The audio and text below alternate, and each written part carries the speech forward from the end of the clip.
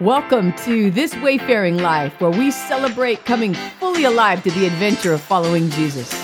I'm your host, Dawn Jackson. Each week, we lean into stories and conversations of faith and hope, seasoned with just enough grit to give you traction. I'm glad you're here. Hey friends, welcome to Season 1, Episode 18. And this may be the final episode for this season. I'm not yet sure. I have an idea for something for next week that I might do because this is the end of the year. We're coming into Christmas now, and next week we'll be heading towards the new year. But I might take next week off. I'm still determining exactly what direction I want to go. And the main reason for that is I'm very, very focused on what's happening with 2024 and super excited about the direction we're going to go with the podcast, as well as lots of cool, exciting things to talk about that I'm going to be doing through This Wayfaring Life, my business, and all types of things. So still playing with that a little bit. So if you don't see a podcast next week, I didn't forget about you. I'm just hunkered down and writing and ready to go for 24, and I'll see you at the top of the year. Now, we are still coming into Christmas, and if you are looking for that perfect gift to give to your Trail Z friend, or maybe you are a Trail Z person and you're looking for the perfect gift to give to yourself, today's shout out is this is one of my favorite pieces of gear, both for hiking and backpacking. It's called the Katahdin Be Free 1 liter water bottle. And basically, you can get this through REI. I'll put a link as always in the show notes. But this particular water bottle, first of all, it's collapsible, so it doesn't take a lot of space if there's no liquid in it. If you don't have any water in it, which I would only recommend putting water in it, and you'll know why here in just a second. But if there's no water in it, you can crumple it up and you can stuff it somewhere like in your backpack, and it doesn't take up excessive amount of space. But when you do use it, so like I take it when I'm going to be anywhere near streams, particularly running water. You could use it with lake water and stuff as well. But you just go and you just scoop the water into the collapsible section. And then when you screw on the top, it has a built-in filter. And so then you can drink directly from it. And the water flow, it's not hard to get the water through the filter. Like it comes out at a really nice flow. So you can get a really nice drink of real cold, refreshing stream water. And know that you're not going to get giardia, which if you don't know what that is, you really should look that up because that's a nasty thing you do not want to get. And it comes from drinking contaminated water. So it's always good to have filtered water or a filter to filter the water out on the trails. And this is what I use. So highly recommend it. Get it for a gift for somebody. Maybe you got some Christmas money. Maybe you got an REI gift card. This is a good thing to go and to get. Now, hey, in today's episode, I want to focus on bringing beauty into broken places. We are heading into Christmas next week, so it's a natural time to become a bit more reflective. And recently, I was reminded of the story of the cellist of Sarajevo. And you may have heard of the book, The Cellist of Sarajevo. It's a fictional book, but it's inspired by a true life event. There really was a cellist in the city of Sarajevo. And his real name, and I don't know if I'm pronouncing this right, but his real name is Vedran Smilovic. And during the war, which took place there in the 90s, there was a mortar shelling that killed 22 civilians in the besieged city. Now, by one account that I was reading, that these people had been lined up to get food. Whether that's exactly how it was or they were at a market, the reality is that these were not soldiers. These were civilians. They were getting food because their city was under siege, and they were hit by this mortar shelling. 22 victims, 22 lives cut short. So Smilovic, what he did is he carried his cello into the midst of the rubble, and for 22 days straight in May and June of 1992, he played, and I'm not sure if I'll pronounce this right. It looks like this is Italian, but Albinoni's Adagio in G minor in the midst of the ruins. Now, he was fully exposed. He wasn't doing this undercover. Nobody was guarding him or anything like that. He was alone. And as one account put it, he played in the crosshairs of snipers and artillery gunners and amid the rubble of his own town. All around him was destruction. All around him was pain, ruins, tragedy. There was no hope that any of it was going to come to an end anytime soon. yet he chose to create and present beauty. He didn't lean into anger. He didn't lean into bitterness, revenge, or despair. Instead, he offered beauty, and no one shot him. Everyone stopped to listen, both the people who were the snipers as well as those who were being shot at. When he would come out every single one of those 22 days, people stopped to listen. There was no end in sight to the war, but he chose to create and offer beauty. Now, he brought change, it birthed change, but not the kind of change like, that the war would stop. In fact, that siege would continue for almost 4 more years. But offering beauty impacted everybody who listened and on those who witnessed the event. As I said earlier, nobody shot at him. Everyone stopped. They were listening, and it changed the direction of people's attention and their actions. It also became a story of inspiration for all who heard about it. In fact, it still today inspires courage to step into broken places and choose to offer beauty. I would guess that even as I share this story, even if you've heard it before, you're probably inspired again to act more courageously in the face of brokenness. It takes courage to bring beauty to broken places. And as I was putting this together, I began to think about and be reminded of an act of courage and beauty that was, if you will, a gift, that myself and my family received years ago. It was a gift that sent ripples throughout our family. Now, if you're like me, and you think about gift giving, particularly this time of year, if you were to go back and try to remember all the different gifts that you have received in past Christmases and birthdays, probably in most cases, you're not going to be able to recall much. When I think about it, I think about when I was 6, my grandparents gave me a Minnie Mouse watch. And I love that watch. And to this day, it was a pink watch, like a rose-colored on the band. And I can still recall Minnie's hands pointing out the time. I had just learned to tell time, which is why I think my grandparents got this for me. Now I had this cool watch. I also remember when I was 7, I don't come from a family that had money. We struggled financially, and I really wanted a new bike. And so my dad found an old bike, an old Huffy bike, and he refurbished it. And on Christmas morning, this bike was sitting there next to the Christmas tree. And I still remember getting on that bike on Christmas Day. And we lived in a duplex here in Glendora. We had a bigger type of a driveway. And I remember just getting out there and riding my bike, the wind in my hair. I mean, this was pre-helmet days, right? And just being so excited about that bike. Besides that, I don't really remember much else on gifts. But this particular gift, changed my world. I didn't know about it at the time that it was actually given, but the ripple effects altered everything. It was actually a huge act of beauty. And I became fully aware of it on the night that my mom passed away. Now, my mom passed back in the year 2000 of respiratory failure. She's only 52 years old. She'd been in ICU for a while.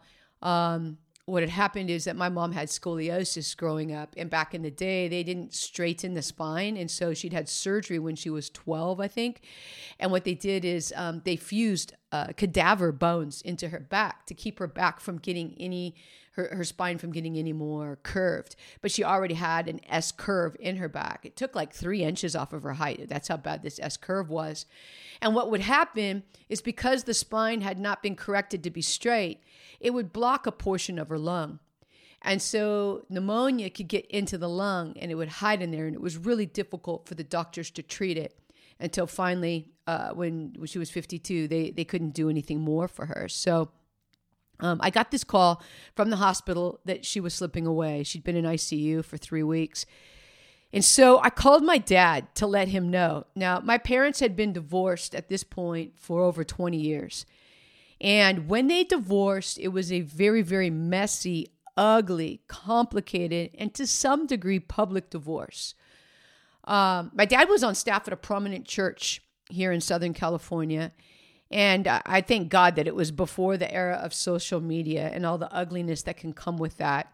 But because it was such a large church, my parents were fairly well known. My dad did a lot in the area and working with other churches as well. And so this divorce, it was ugly. It was known. It was messy. And so it had not been pretty back then. But now, we're 20 years later, a little over 20 years later, and my mom is passing away. And so I had called my dad on my way to the hospital, and then my mom died early that next morning. And as I drove home from the hospital, I called my dad again to let him know that she had passed. And as I did, I heard him begin to weep. And so as we both cried on the phone, I told him how grateful I was that they had worked out their differences and had even become friends. I told him how much it meant to me that we could all be at the same location and everyone could get along. In fact, 4 months prior to my mom passing, we had all spent Christmas together at one house. And their very first grandbaby had been born. She was 2.5 months old at the time, Brooke. And everyone was at one location. Everybody got along. And I remember that Christmas like it meant so much to me because there was no drama. And we didn't have to, a lot of times when you're from, divorced family, you go to your mom's maybe, and then you go over to your dad's. And it's just a lot of traveling back and forth. If you're married to somebody who's also from a divorced family, there's just a lot of traveling. It could actually be very, very exhausting. And I just remember that year thinking, man, this was really cool that we could just be at one place and relax together. So as I thanked my dad on that, my dad began to open up, and he explained how my mom had initiated all of this. He told me how 10 years prior, she had called my dad and asked him to forgive her for her bitterness, which she had had against him all those years. And my dad responded by saying he was the one who needed her forgiveness, and that together they talked on the phone for a long time, and they let go of the past. Now, my mom and I were close, yet she never told me about this conversation that she had with my dad. However, I had seen things change dramatically in those 10 years. From being able to be at the same family events without awkwardness, to my dad was even at times, like my mom had a piano in the house and my dad was a piano tuner, and he would come over and he would tune their piano, to that final Christmas that she had where we were all together. In fact, even when my mom was in ICU, my dad went to visit her one of the days in ICU. There was no more bitterness. There was no more angst. The tension was resolved. There was peace. This beautiful, courageous act of beauty that my mom had done by starting the conversation, choosing forgiveness, and humbling herself and asking for forgiveness, it had transformed everything for all of us. I mean, what a gift. And I didn't even know it had been given, right? I just began to experience the ripple effects. When you forgive someone, it's a gift to yourself, but it also has ripple effects into the lives of those who are connected to it.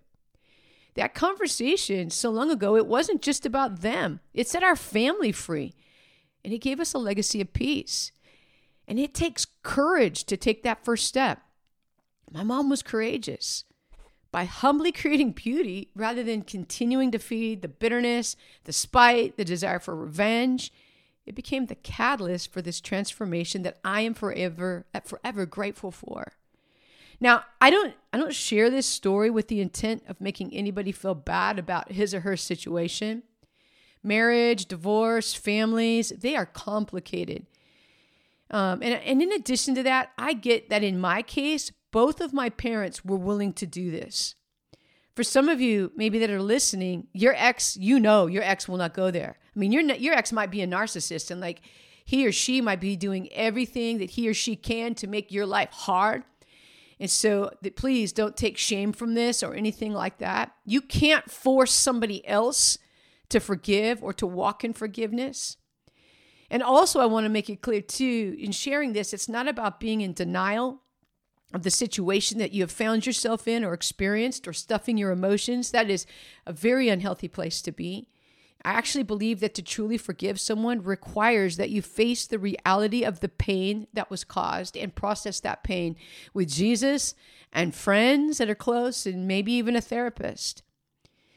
But you have agency, though, on what you will do. And when you think about that cellist story, the cellist did not stop the war, but his choice impacted so many people. He had something he could do. Now, I've had I've had my own challenges with bitterness, and I know the freedom that comes with forgiveness. It's that gift to yourself, but it's also those ripple effects. So this Christmas, I want to challenge all of us, actually. How might we bring beauty into broken places? After all, this is also the gospel story, right? I mean, in the midst of all the brokenness and the pain and the chaos in our world that's caused by our own sin, our Creator chose to create beauty by sending His Son, taking on flesh, being born as a humble baby, that He might fully identify with us and rescue us from our sin and our shame and our death. I mean, that's why it's called gospel. It's good news. That's what gospel means. It's good news that Emmanuel is with us. Emmanuel means God with us. On the night of His birth, the birth of the child, of the Christ child, the angels sang in amazement.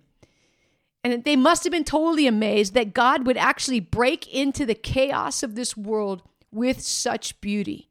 They must have been so amazed and possibly baffled that He would love us so very, very much.